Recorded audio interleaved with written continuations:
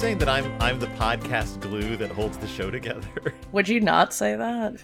Yeah, I would not say that. Oh. I don't hold anything together. So I was going to say it's very kind of you to imply that I am, but maybe this is not being held together at all. Maybe it's not. Maybe this whole thing is just an elaborate gag we've been pulling on ourselves for the last few years. Is it similar to the elaborate gag that they pull on young Koryo Snow in order to teach him about the inherent violence of humanity? And by they, you mean her, and by her, you mean Viola Davis, I guess? I guess it's going to be Viola Davis. What a squad. No, you expressed concern that Viola Davis is playing probably the most evil character in the history of the Hunger Games. I would say that her audition for this role was just her playing Amanda Waller. Yeah, it is, DC except movies. it's a very different kind of evil from Amanda Waller. Amanda Waller's evil is so staid and almost quotidian, whereas this woman is like a clown. She's a clown. She is even more of a clown if you listen to it on audiobook, where the narrator cackles and giggles his way through the character to such a degree that I just had to start rolling my eyes every time he came on. And he's not an unfamous narrator, but we'll get to him. What are we even doing here? I was going to ask a question that was specific to what you were saying, but I've changed my mind. What are we talking about? Who are we? Why are we here? What's going on? Oh, this is a podcast. That's who we are. We I was are afraid you were going to say it was a podcast. No. This is a podcast called Pizza Toast. We talk about YA movie and book adaptations. Right now we're talking about the Hunger Games. We've been talking about the Hunger Games for some time. Took a little bit of a break. We did. Because we had to get ready for this. Oh, my name's Christy. My name is Phil. And I have been waiting with bated breath to be able to talk about the Ballad of Songbirds and Snakes, Hunger Games something? Does it have a subtitle? It's just a Ballad of Songbirds and Snakes. I don't think it's not called anything else. It says a Hunger Game novel by Suzanne Collins, like above her name, but it's in the tiniest print. Okay. I hope her name is bigger than her franchise. If you didn't realize it was a Hunger Games novel by looking at the cover, there's something terribly wrong with you. Because... It's a pretty strong aesthetic carrying through. This one's green, right? Right. We've never discussed the covers of the books. We did a little as far as like what colors they are, but I think that is it. But these books are the book covers have always been designed by the same illustrator whose name is suddenly let me just pull it up here. Tim O'Brien has always done the illustrations. He's a world famous illustrator. He's done like Time Magazine, Rolling Stone, National Geographic. Like if you saw his other works, you'd be like, oh, that guy. Like anyone, just do Tim O'Brien, Google Tim O'Brien, and you'll be like, oh, him. But they brought him back for this one, fortunately. It's a striking cover. It's like, hey, remember these books that you know and love? Here's one, kind of. Yeah, it's got a songbird. It's got a snake. It's got three parts. But he was stuck with the, I guess he couldn't do like, because the other ones had to kind of look like a pin. Yeah. Like variations on her pin. But this is pre-pin. Right, because we're like, what, like 64 years before the first I think book. it's 64 is the number we nailed down, which makes Snow so much older than I realized.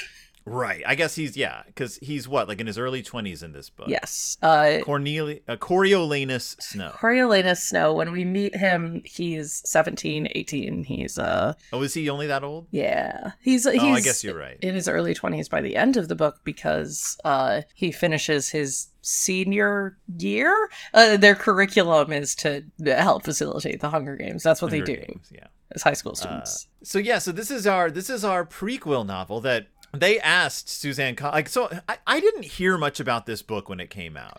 That could have been to do with when it came out, because I didn't realize that it was right in the throes of the apocalypse, because this was released in early or like the early half of 2020. Right. Well, May 19th. Yeah. 2020, like right when we were just realizing that the world was actually coming to an end. Yeah, we had been told 2 weeks. It had gone longer than 2 weeks. We're at the 2-month mark.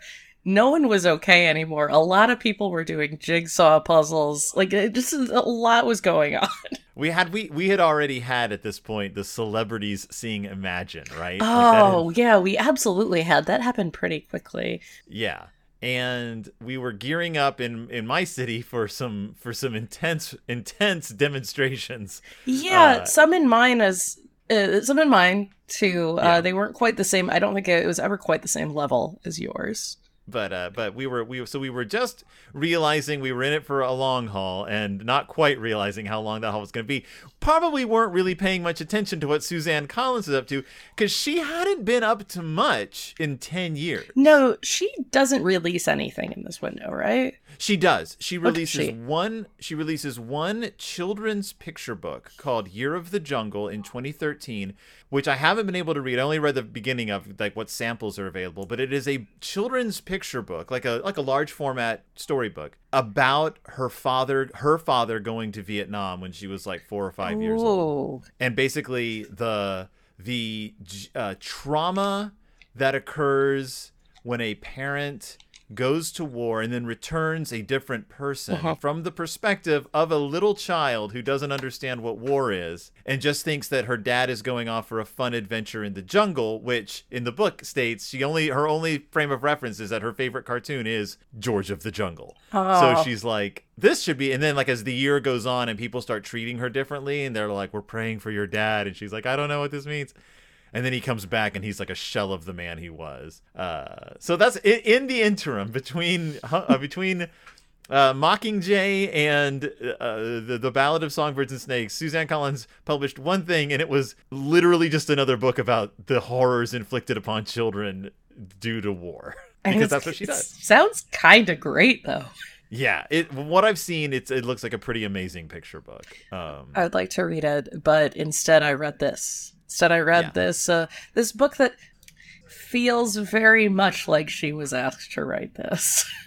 But according to her interviews, that when people were like, so why this, why now? She says it's because she was reading about the state of nature debate from the Enlightenment period. And that she said, I have 2 worlds. I have Gregor the Overlander and I have the Hunger Games. And now those are her worlds. And whenever there is a topic she wants to write about, she'll just dip into one of those universes and write about it. The state of nature debate during the Enlightenment, philosophical discussion about the hypothetical condition of human beings pre-society. So like Thomas Hobbes thought that we were by nature solitary, poor, nasty, brutish, and short. That's what life was like before we had society. Locke believed that we enjoyed natural rights of life and liberty and property, but that the government needed to exist to protect those rights, and that people have a right to overthrow a government that doesn't protect their rights, and that Rousseau said that nature is in harmony always, and that political systems only give rise to social inequality and further oppression, something like that. So there's like these 3 philosophical ideas that all sort of juggle what are people? Do people need strict rules? Are we naturally beasts? Or are we naturally good people? And that's this is a telling framework. Yeah. Also dipping into the veneer theory that we touched on a little bit in previous episodes about like if the rules fall away, do we just become animals again? Our villain in this book certainly believes so. Oh my goodness. It's interesting because she is framed as a villain, but by the end of the book, she is of course an ally because he has to become evil over the course of the book. He's not evil at the end of this book. He's just a confused little boy still. Kinda. I mean, she drops enough hints throughout this. Like, Coriolanus Snow, throughout the book, falls in love, kind of, but he never thinks of the woman he falls in love with as anything other than property. Also, can you fall in love with someone who is your prisoner and who has no rights? Apparently that's a thing that you can do, and he does do. So the gist of this book is more or less the development of what the Hunger Games would become. In a very Shakespeare in Love kind of way. And Yes. like, hey, you ever wonder where this came from? Well, apparently the Hunger Games, as we know, all came to be in 1 year, all because of one guy who fell in love with one girl. And devised some traps. Just a couple of traps. Periodically said things like, what if we let people bet on the Hunger Games? And, hey, you've got some drones. What if they brought people food in the arena? And what if people were allowed to send gifts to food to the arena? And I wonder what this song is about. There's a lot of songs in this book. There's so many songs in this book. And it also does the thing we talked about this, how, like, people who write really solid narrative novels are not necessarily poets. Anne Rice. I mean, I think actually like her son or her husband wrote the poems or the songs for Vampire List or Queen of the Damned. But those are some of the most egregious song lyrics ever committed to paper. These are not the worst.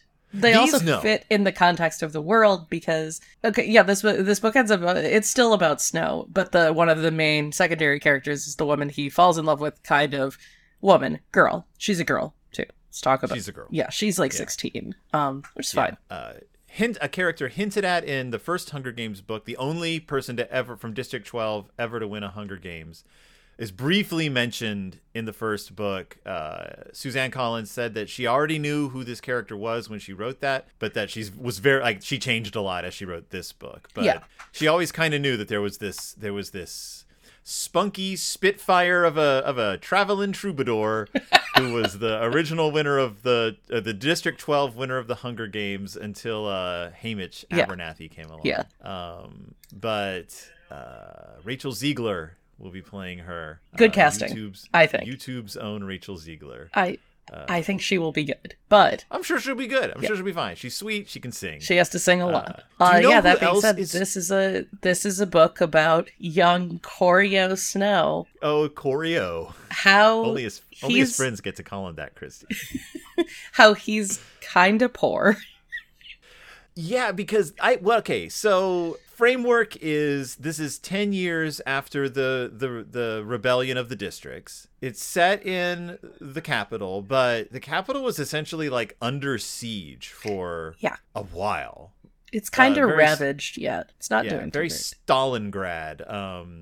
We've got people were starving to death, people were dying in the streets, and people were eating the bodies of those who were dying. Yeah, there's a nod at cannibalism that comes up like 6 more times throughout the text. It's not a nod. We see a guy cut the arm off of a child and take it back to his butcher shop. Yeah, that's okay. We're more than that's not a nod at cannibalism. That's cannibalism writ large.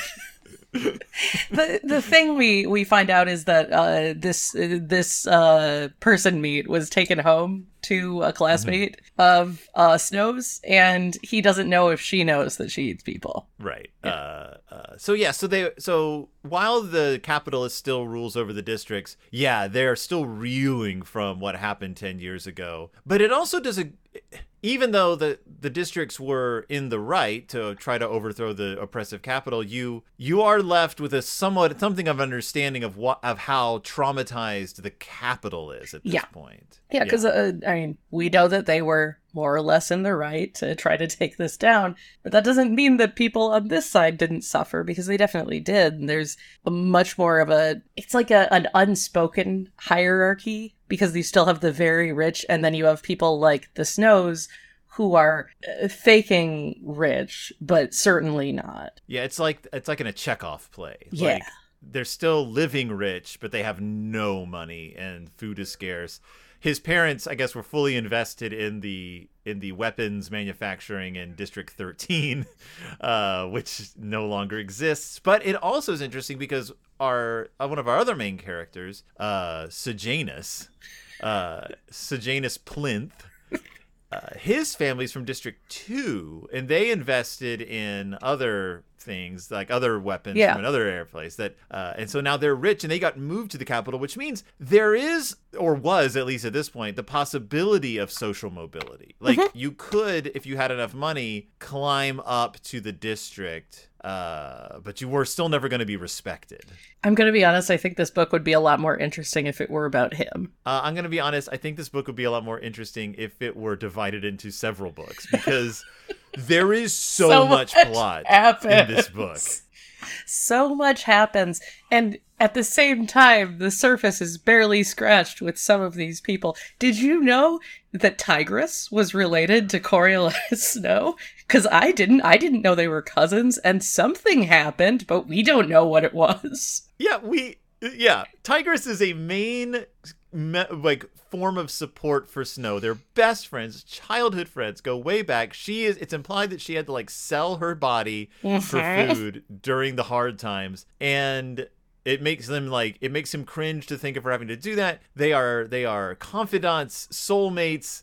The story, she just gets forgotten about. Yeah, she's one of the main characters in part 1 of 3, because this is divided into 3 parts again, and then basically a non-entity in the rest of it. Yeah. Yeah. And it's wild, which I know that she has said that there's not another, she's not going to come back to the Hunger Games with a novel unless she feels the need to. But you are left just assuming, okay, I guess she just was unhappy with what happened to Snow in the intervening 70 years, because it may as well have been a different character. Yeah. I don't know why. There's no reason for it to have been Tigress. No. Remember this guy? Well, she's different now. She certainly wasn't 80 in her 80s in the right. That too. I mean, movie. This is I don't really understand how the math works even with Snow's age, but right. But I assume that they have. Well, I guess in the book he's supposed to have so much cosmetic surgery that he looks like a uncanny valley person. Yeah, but, and I'm sure there are ways to prolong life because they live in the capital. And it's fine. It doesn't matter. Eyes on the prize here. What's going on in this book? Everything. Everything's happening in this book. Mostly some Hunger Games. There is Hunger Games. These are your barest boned Hunger Games, which is kind of interesting. This makes sense how this was the original Hunger Games. Basically they just took all the tributes, they starve them for a week, they throw them into a pit, give them a bunch of weapons, and the Hunger Games seems to have originally just lasted a couple of hours. Yeah, because they would all be starving. They would all have been they were loaded up on cattle cars, treated basically like the Nazis did, thrown into an arena, an actual broken down coliseum, and they died within a matter of hours because they were all so weak anyway. Yeah. And it seems extraordinarily boring to watch in a way. Yeah, no one wants to watch it. Yeah, so because one of Snow's other brilliant ideas is to make this more of an event, something that is actually interesting to watch on TV. And that ties in with the betting. It ties in with rooting for specific people. The mentors are not people who have won the Hunger Games. Oh no, they're children. The mentors are just children. Yeah, it's part of an experiment. They're we're going to see what happens if we have mentors this year, and we're going to select them from kids in the capital, and you're going to pair up with one of the Hunger Gamers. And everyone's Hunger Gamers. They're I hope I get someone from a good district, because this is all about status and making it into a good school. And Snow has no money, so he's relying. Also, the headmaster at his school hates him. We don't know why. It's a very Professor Snape relationship. It is, and we find out why eventually, and it is kind of a good reason, but it's also a very funny reason to me. I think it's laughable, the conclusion of this. And then there is the mad scientist, Viola Davis, who I can't remember her actual name. Yeah, I don't remember what her name is. She's bad. She's a very bad person. She carries around mutts, as pets. Yeah. She makes really pretty snakes. Those snakes sound very cool, by the way. She is. I'm trying to find her name because she's all throughout this book. Let's see, Sejanus Plinth, Arachne Crane, Clemencia. Incredible names, again, by the way. Like, I feel like a lot of this was an excuse for Suzanne Collins to come up with a lot of capital names. So one of the teachers, Viola Davis's character, she is known as the head game maker, and her name is Volumnia Gall. Volumnia Gall. Dr. Gall. Dr. Gall, who is a mad scientist, poisons one of Coriolanus's friends with evil snakes and makes her a swollen snake. Yeah, makes her kind of a snake person, but not quite. Not entirely a snake person. Yeah, you think that's going to go somewhere, but it doesn't. It would be great if it did. Yeah. Yeah, so Coriolanus, I hate saying his name so much, I hate saying Corio even more. I don't know which I hate more yet. I kind of default to Snow. Is granted Lucy Gray Baird as his tribute. Right. She is the tribute from District 12. She claims to not be from District 12. She simply lives there. She is a member of a group called the Covey. These are Romani people, right? Right. Yeah. Yeah. Troubadours. They used to travel between districts until that got I guess it used to be easier to go from district to district, but then the peacekeepers just sort of tamped down on that, so they just got trapped in District 12. But yeah, they are essentially Romani. They are Patrick Rothfuss Name of the Wind-esque characters. They are all singers and jugglers and tumblers, and it's like what's the Fellini not Fellini what's his face what's the say I'm playing chess with death. I don't know what you're talking about. Swedish film, not Ingmar Bergman. A knight faces off against death across a chessboard. Seventh seal, the seventh sign, the seventh seal, the seventh. I'm confusing it with a movie from the 1980s starring what's her face, Demi Moore. Of course you are. That has a group of traveling players. Yeah, it's a little bit of also a lot of post-apocalyptic stories have one of these. You've got your in Y the Last Man. There's like a traveling Shakespeare troupe. Station 11. This is 11, which is always going to be the first one I think of because it's my favorite book.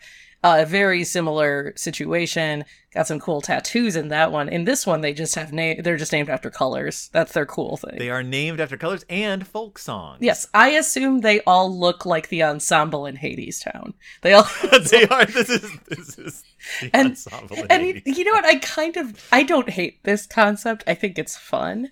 I think it's fun that she's kind of like an outlander. Like, she is not of District 12 like anyone we actually meet when we get to District 12, because, spoiler alert, the last third of this book fully takes place in District 12.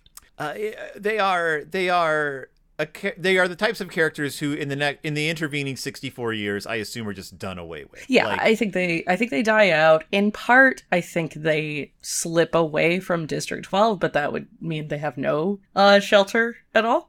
Well, there's rumors of people who live outside the districts up north, which I assume is like Canada. I assume if you cross the border. Oh, this is also the first time we ever hear reference to the United States of America. Right. Coriolanus is like, Lucy or Coriolanus is like, this place used to be the United States of America. Mm-hmm. And we're like, oh, wow, it was weird. It was like if someone in Star Wars was like, I'm going to Jamba Juice. You'd be like, oh, God, what? That's on Ferrex. I'm watching Andor right now. Oh, I love Andor. It's very good. Andy Serkis was in it. He's very good in it. He's so good. Yeah. He had one line reading in the last episode that I literally said, yeah, loud after it happened. Anyway. Bread and Serkis's Pan Am. Bread and Serkis's, correct, yes. So, yeah, Lucy becomes his tribute. At first, he is devastated when this is announced, but where they are all watching the reapings, he sees her sing a little song, a little ditty. Mm-hmm. She also throws a snake at a girl. No, she puts a snake down a girl's back. The daughter of the mayor of her town. Yeah, this girl's no good. Lucy really gives her comeuppance. She sings a song. This is also when Coriolanus finds out, like, the peacekeepers are kind of cool with this girl. Yeah. We'll understand why better later, but she seems neat. She introduces herself. She does a little concert. He realizes he might have something here. Yes. So she's the first tribute to ever, like, sort of wow the crowd. Right. Which plants seeds. Like, maybe if the tributes all had talents, maybe in the future sometime. And everybody else, the only thing they're really going off is like the strength level. So like there's a guy from District 11 who's enormous. The kids from Finnick Town, USA, are really good with water weapons, like that sort of thing. We have a proto-Beatty and Wirus. We sure do, and I really enjoy them. Also, we find out that rabies is a pretty bad concern in this time in the world. Yeah, so that comes into play later. It only does once, but when it does, it is horrifying. It is. It's not great. Yeah. We should mention up top that it's not even up top anymore, but we should mention that this is probably the most violent book of the series. I think so. In the brutality of the world. Like the whole world is brutal at this point. I mean, the world's brutal in the other books, but there's just it's visceral in this book in different ways. I think what's different to me is that it is relentless here in a way that I can only remember a few instances in the prior books where like I actually really remember something being brutal. But here it keeps going to the point where you're somewhat desensitized by the end, which is part of the point. We're supposed to, but... Yeah, because the Capitol is still dead set on punishing the districts. So, like, when a child dies, and many die before the Hunger Games even begin... My phone is ringing. Go away. Many die before the Hunger Games begin, and then the district will tie the corpses to the backs of cars and like drive them to the streets, or hang their bodies up in the arena to sort of taunt the other players. Like there's no hovercrafts coming and gently lifting the bodies away with giant claws. No, they leave. There's late in the games, not even late in the games, one of the people makes basically like a funeral pyre without fire of the dead tributes. Like just lays them all out together. It's very grotesque. So Snow helps out Lucy Gray by he slips her some poison so that she can maybe have an advantage. They have like the little interviews beforehand, but it's just a bunch of tired, starving children, and Lucy Gray manages to kind of pull a Katniss by wearing a nice dress and singing a song. They love when she sings a song. But this is our first hint that Coriolanus might not be prime dating material, because she sings a song about just a guy, and he's like, why is she singing a song about a boy? She should be singing a song about me. And this stays one of his personality traits through the rest of the merest hint that Lucy Gray has any kind of past is not part of his vision of what a perfect girl is. No, and he develops a crush on her, but he doesn't view her as anything more than property, as you said before, and he mostly just has this idea of her, right? This is the first time he says this is the first time he's ever felt anything for any, like in this regard. Right. And they kiss, it seems fine. Seems great for both of them. I could never suss out in the beginning if she was manipulating him or not, but her intentions seem pure enough at this point. Yeah, by the end of the book, I'm not sure if she's pulling an ex machina on him or not. Like, you're right. I don't know how much of what she's doing is I can use this guy.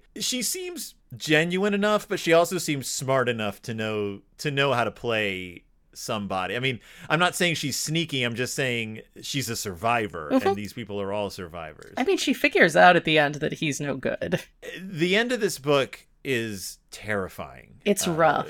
It's really rough. He breaks from reality in such a way that he becomes abusive partner without having the other part. Like if she had been there, it would have gone terrible. It's terrible. In any case, it's his actual villain origin story is the last little bit. Because during this part, he is okay. It's important to talk about how Sejanus is the most guileless boy in the history of boys. It's also important to point out that at no point are they referred to as the Anus brothers, but they should have been. I hate saying both their names, as I said, but yeah, Plinth, that is last name? Sejanus Plinth, yes. So he has daddy issues, and so does Coriolanus, and they should bond over that. But instead they bond over, like, Coriolanus realizing that he could maybe get in on some upward mobility if he hangs out with this kid. So there's a scene where he saves Sejanus's life, but it is a very selfish endeavor. I don't remember exactly why it's selfish. He's told to. He has to do it. Yeah. Sejanus sneaks into the arena, and Snow is sent in after him by Viola Davis's character, and he's like, ugh. And then he's locked into the arena and isn't going to be let out until he gets Sejanus out. So, like, he keeps accidentally being a hero to this boy. Yeah. He also keeps accidentally thinking of ideas for the Hunger Games. Like, his intent isn't as malicious at this point. It's like, it's mostly grandstanding. It's mostly wanting to get ahead, like, get a scholarship, get into whatever the next step would be of being like a deal maker in the Capitol. Yeah, and many of his Hunger Games ideas are improvements for the sake of the tribute. Right, because... Like, he's trying to help out the future. Like, he's like, okay, they should be fed. They shouldn't be abused. Like, I won't say it's with the best of intentions, because it's there to help his own tribute, but you realize these kids are brutalized in this book in ways they aren't in the original books. Yeah. So yeah, he sneaks Lucy some poison. Lucy is clever enough that she does a pretty good job in the games anyway. She wins the games. Yeah, she ends up killing a few people. The other tribute from District 12 gets rabies. Yeah, it's awful. It's horrible, and he goes nuts. He tries to attack Lucy. Yeah. And this is when people in the district or in the capital are like, he must have brought... Because the people from the districts are seen as animals. Yeah. And... Yeah, they put them in a literal monkey house. Yeah. Oh, yeah, that's right. They have to sleep in an old monkey house at an abandoned zoo where they get bit by rabid raccoons at night. And people are like, wait a minute, we have rabies in the capital? And so it's a little bit of that... Like, the people in the Capitol don't quite realize what the world is actually like. Mm-hmm. And they will realize less of it as the years go on. So they become more and more isolated, yes. Yeah. So after Lucy wins the games, the dean, who is always high, by the way. Like, I didn't mention this. Like, literally. He's very much like a morphling guy. Like, he's just kind of, he's got some with him at all times. He's just re-upping his supply. We find out somewhere down the line that he and Coriolanus' dad were really good friends. Yeah. And there was a falling out that no one will tell Snow why they weren't friends anymore, which is fun. Yeah, until the very end. Till the very end, which is great. But this dean is like, you helped her. You took advantage. You broke the rules. You will now become a peacekeeper. Which is funny because I'm like, Coriolanus only made the Hunger Games more interesting, and there's really no rules to the Hunger Games at this point. No. Like, I don't know how, he's so worried about breaking the rules, but I'm like, what are they're just throwing children into an arena to die. You find out later that he's not actually in trouble, but he's told he's in trouble. I love this is a test and you pass portion of this book. It's pretty ridiculous. They speed through it so quickly, almost as though they knew that it was a little silly. It's pretty good. Yes. Oh, yeah, the end of this book happens in like 3 pages. And it does. It does. So naturally, Coriolanus requests District 12. He's like, maybe I can reunite with my sweetheart, Lucy Gray. Wait, did you say that he's forced into Peacekeeper School? Yes. So he's So he's forced into Peacekeeper School. He shows an excellent aptitude for it. He's like a brilliant tactician, as we already know this from books. He doesn't learn that he loves poison yet. But he did have a brush with how great poison can be in the prior section. How great it can be. The man loves poison. It's like, he does. He loves it so much he starts putting it on his lips or something later on in the book. Hey, guess what, poisoners of the world? You don't have to eat the poison you use. It was all part of his plan. But like he's trying to make the best of the Peacekeeper thing. I mean, he's making money now for his family. Like, yeah, it's maybe my favorite part of the book. I think it's the best part. I think it's the tightest. I think it has actual like characters in it that are not just like, here is another friend of his from the Capitol who's not actually great. Like, it's a lot of those in the beginning. Yeah. Yeah, the Capitol kids are all, I mean, I hate to keep using this as an example, as a touchstone, but they're all, it's like, it's Slytherin school. Like, it's just a bunch of people of various degrees of antagonism. Yeah. bunch of sniveling rich kids, and there are a couple of them who are nicer than others. Like, his friend Clemencia is actually one of the kinder ones, the one who turns into a snake lady briefly. There's some sweet girls in there. Some of the others, like, pick up the cue to start giving their tributes food. Sejanus is the nicest boy. So you wrote to me and you were, like, talking about how he is too pure, he is the best, he is... Yeah, I don't like him. Sweet child. By the way, no, he's too good. There's no complication to his character whatsoever. It's just he's very loyal to District 12, or I mean District 2, because that is where he's from, and he will never feel capital. And this could be interesting in a more nuanced character, but it's just not. It's just him, and he also becomes a peacekeeper. Yes. Well, he joins Peacekeeper School, and you also find out later on that he is sneaking around. He sympathizes with the rebels. Yeah. And he joins the rebel underground because he has a ton of money. His family's super rich, so they're using him to get money and weapons. But even that doesn't make him more interesting. No, and Snow does warn him off of this. Snow is like, hey, don't. He does try, because this is a bad idea. This is if you're in the middle of the peacekeeping thing, which, by the way, doesn't seem like that bad of a gig. Like, no, it's military school, but it's not that hard. No, and they give them copious lessons and everything. Like, the kids who aren't very good with guns or combat get a lot of extra training and don't get in trouble for it. They all make enough money that they can go to these parties at the Seam every Friday.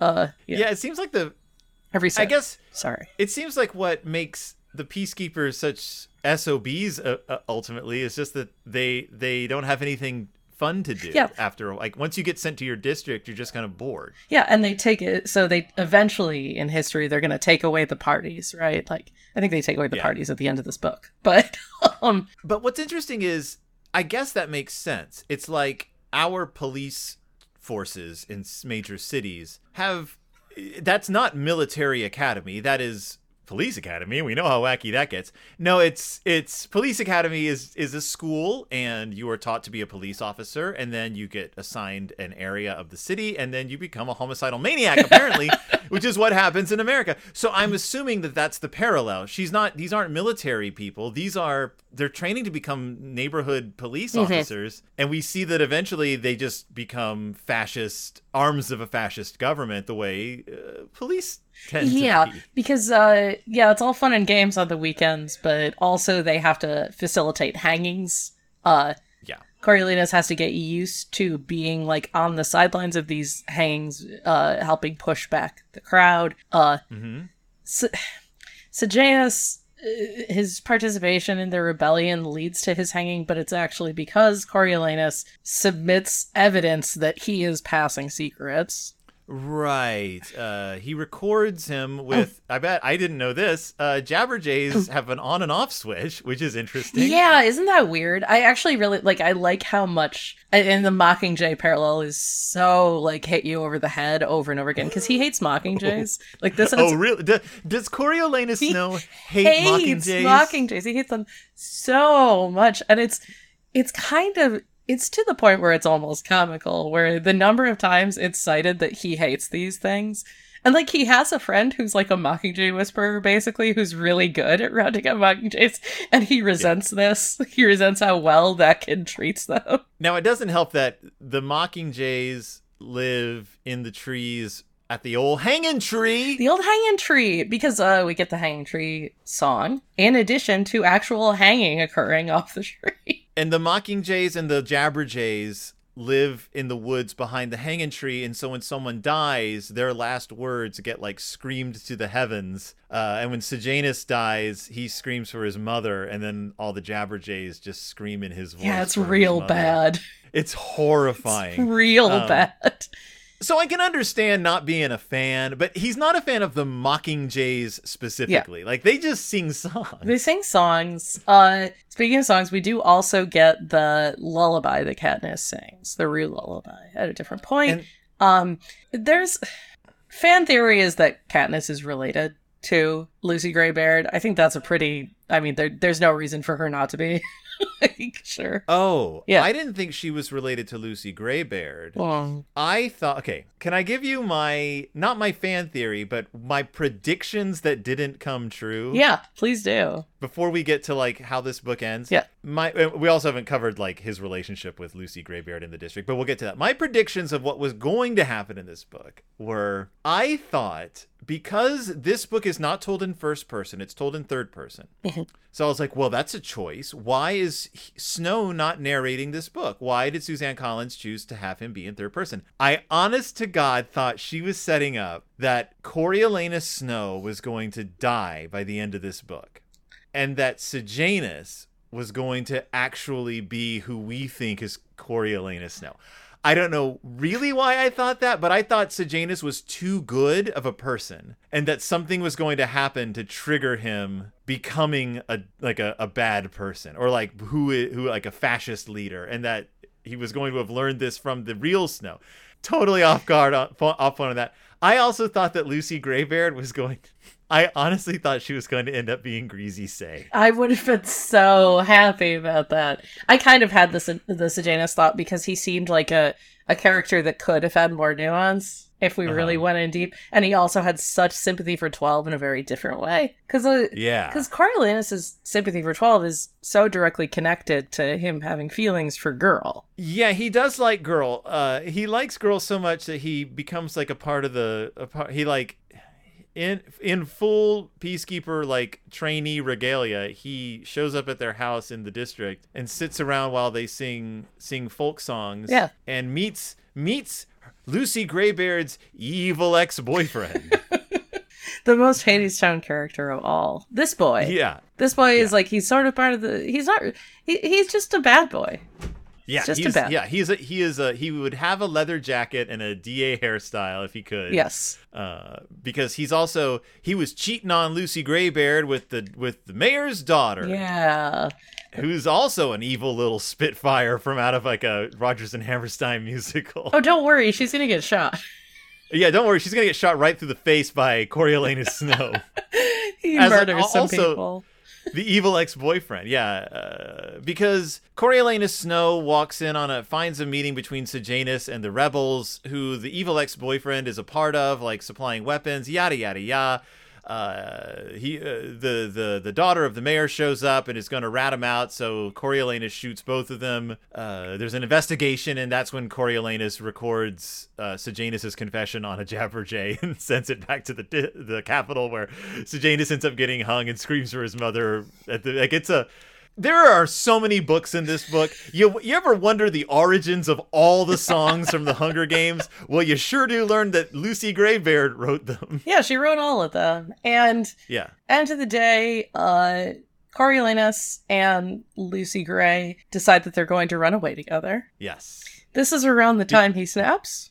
Well, because he believes that he is about to be caught out, because he knows it's only a matter of time before the weapons that were used to kill the people are traced back to him. So he's going to run away. She's going to run away. They have a plan. They're going to escape. At the very last minute, he gets told that he's actually being sent to like Rich Boy Academy, Fancy Boy Training School. Because he has been testing to see if he can be next level peacekeeper, like a leadership guy, basically. Yeah, and officer school. And he's so good at tests. Coriolanus is so good at tests that he finds this out, and now he's facing the decision of, well, do I go to officer school or do I run away with Girl? That's when he goes crazy, right? Well, they run away together. He's like, all right, I'll go. They find a cabin in the woods where the troubadours sometimes hang out, and that's where all the weapons have been stashed. This is also definitely a cabin that the two people from 13 are hanging out in. She pulls out a knife and is like, I'm going to go cut some Katniss in the woods. I'm going to go find some Katniss. Don't wait up for me. I'll be Everdeen. And she runs off. And yeah, he starts having a mental breakdown where it's done really well. I think this part is written really well, in as much as it's super unnerving. Enjoy it. He starts talking himself into her betraying him. Yes. Even though all she's done is headed off to find some Katniss, but he also starts hallucinating. Doesn't something happens where he starts hallucinating, right? Mm-hmm. It's not that, but it's sort of unclear what's happening here. Yeah, because he has this full paranoid breakdown where he thinks she's gonna kill him, so he grabs a gun and goes hunting her in the woods. Like, she has no idea like what's going on, unless she does. Because he doesn't really ever give himself away in this, aside from being crazy, but he never finds her. And he is chasing after her at this point with a rifle. Yeah. Because he's convinced himself that she's betrayed him. And as far as we know, he never sees her again after this. He never sees her again. Yeah, he actually thinks he shoots her at one point, but then he doesn't think he shot her. Like, it's a nightmare sequence. It's the best, I think the best writing in the book. I would agree. I would agree. Yeah, it's super freaky, it's super scary, and he becomes not an out-of-control monster, but it's like all the paranoia and all the jealousy that he had already throughout the book just kind of comes to a head. Like, it's that thing where some guy gets mad at his girlfriend because she's keeping him from achieving his full potential. And then he like lashes out at her. It's really that. It is. Because she's never been anything but sweet to him and nice to him and like sung songs to him. And yeah, he's a little piss boy by the end. He is a little piss boy by the end. And his little piss boy behavior is rewarded. He goes back to the Capitol, as we said. This is a test, and you passed. And now you're going to help facilitate the Hunger Games. Yep. And you know what part of that facilitating the Hunger Games will be? It will be finding out that your father invented the Hunger Games. And everyone reading the book goes, oh.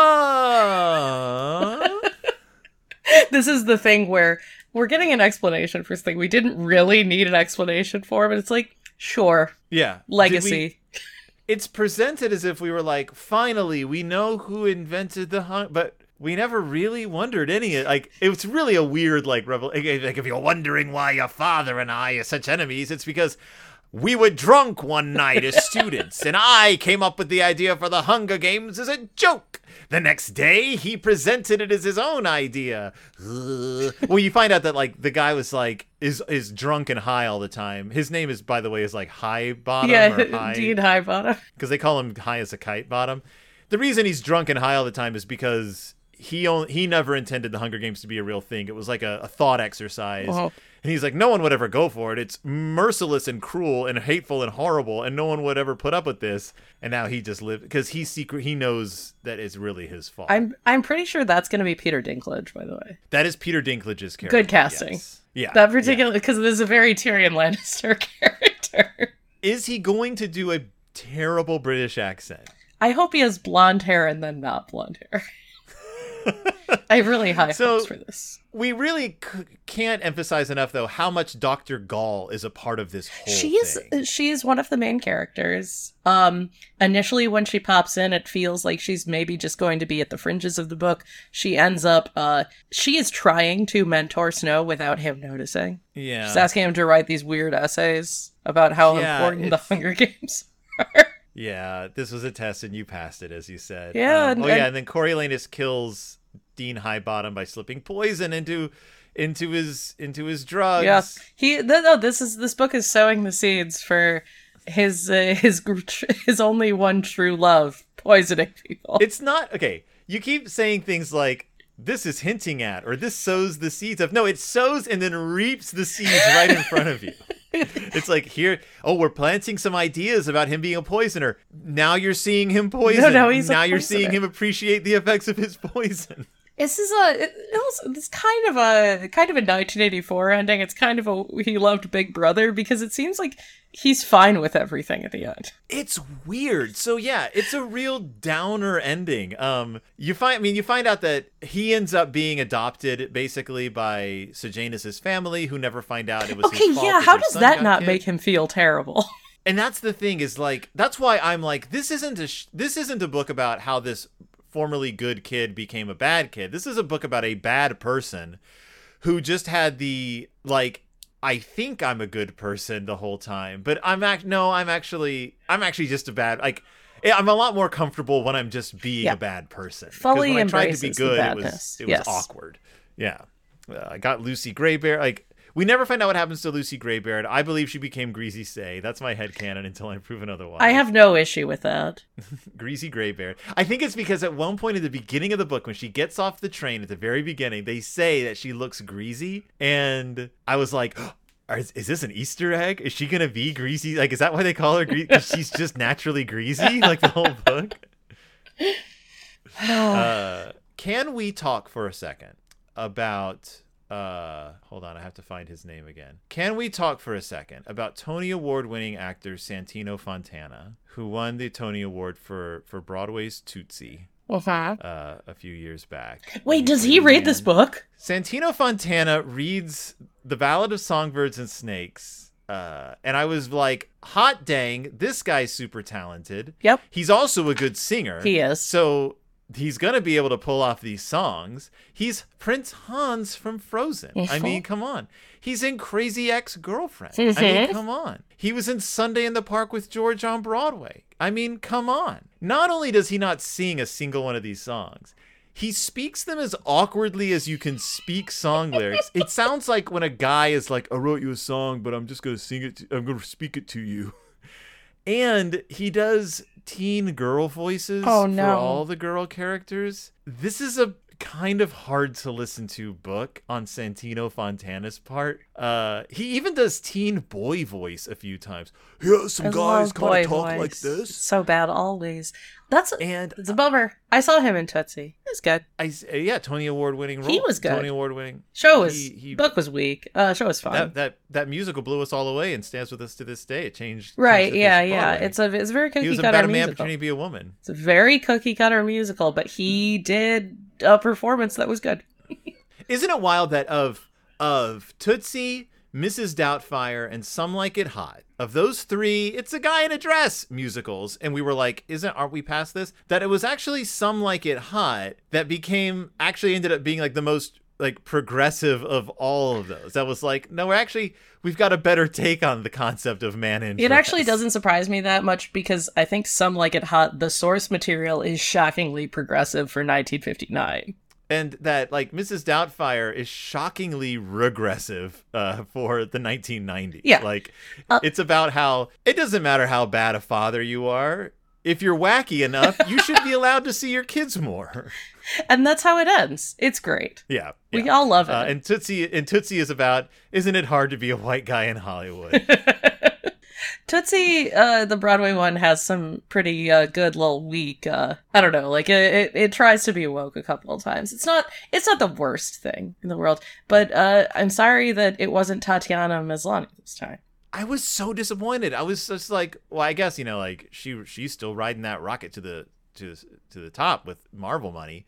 So she probably is like, I don't need to do the Ballad of Songbird and Snake. I'm a Hulk now. She wasn't a Hulk yet. But I'm sure she had signed the contract. She had been conscripted to be a Hulk. 2020? Oh, yeah. She was already doing some mocap work. Sure, she was. Well, we've come to the end because my computer is going to die soon. But we've also just come to the end. Yeah, well, Ballad of Songbird and Snake was received okay. Some people liked it. Some people said the storytelling itself trends desperate at times. Chapters close on violent cliffhangers that edge into parody. There are too many folk music interludes and some ludicrous franchise callbacks, but it still gives you a lot to chew on. Seems to be what people... I agree with literally all of that, particularly the last part, because I couldn't stop thinking about this book. Yeah. Really in the weeds I mean, Suzanne Collins is definitely a smart person. And I mean, the big philosophical point that Viola Davis's character keeps trying to make is that we are all brutal animals underneath. And if you take away all of our rules, people will be reduced to animals. And the Hunger Games are proof of that, even though 5 seconds of thinking is like, you're not taking away society at all. You're actually inflicting bizarre limits and rules onto people and saying you have to kill each other. Like, of course people are going to become animals. You are starving them and throwing them into a pit and forcing them to kill each other. I mean, obviously we're not supposed to side with her. Does it surprise you to learn that the songs from the novel spurred several original covers on YouTube? I'm shocked. But again, I didn't hear anything about this book after it came out. And I think this year, because of the movie, because it's because everything comes back eventually, people are very focused on the Hunger Games again. It's 10 years since the first film. It is where they're making the new one. It's coming out in November. You and I will see it. Probably not together, but we will see it. No, yeah, we'll do our best. Collins was finishing up her first draft when she wrote to Lawrence, what's his face, the director, and she drops him a line. He's working on that little Nemo movie that nobody saw that came on Netflix and disappeared, Slumberland. He was working on that, and she was like, I'm writing a new Hunger Games book. And he was like, well, nobody told me. And he read it and was like, let's make this movie. I have no idea how they're going to make this into a movie without it being a million years long. But I am looking forward to Rachel Ziegler. I'm looking forward to the guy who played Chino in West Side Story playing Sejanus, which is perfect casting because he's a sad, nice boy in West Side Story.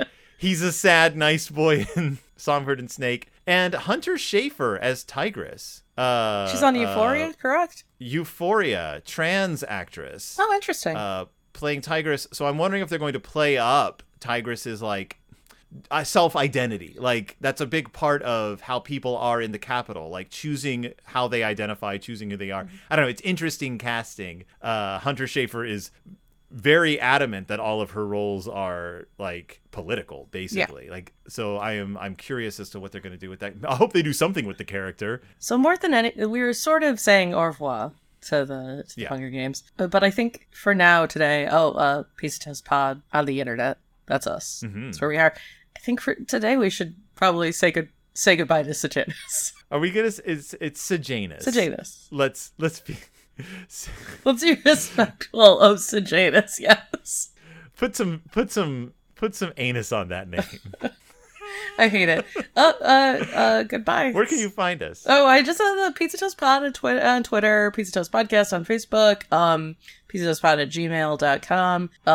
You're P. Corey Gonzalez on Twitter. I'm not on Twitter. I'm on Letterboxd. Nope. You can find me. You are. Yeah. And we're not coming back, of course, with the movie next time. We are coming back, though, with another book that we know. Yeah, we definitely know what it is. Why don't you announce it? Because the movie is coming out in a couple of weeks, and we got to be ready. Oh, that's true. Yeah, we're doing Are You There, God? It's Me, Margaret by Judy Blume. Are You There, God? It's Me, a big step sideways from the Hunger Games. A classic in its own right. Yes. So will we increase our busts? You'll have to find out when you listen to the next episode. All right. That being said, goodbye, Sejanus. Goodbye, Sejanus.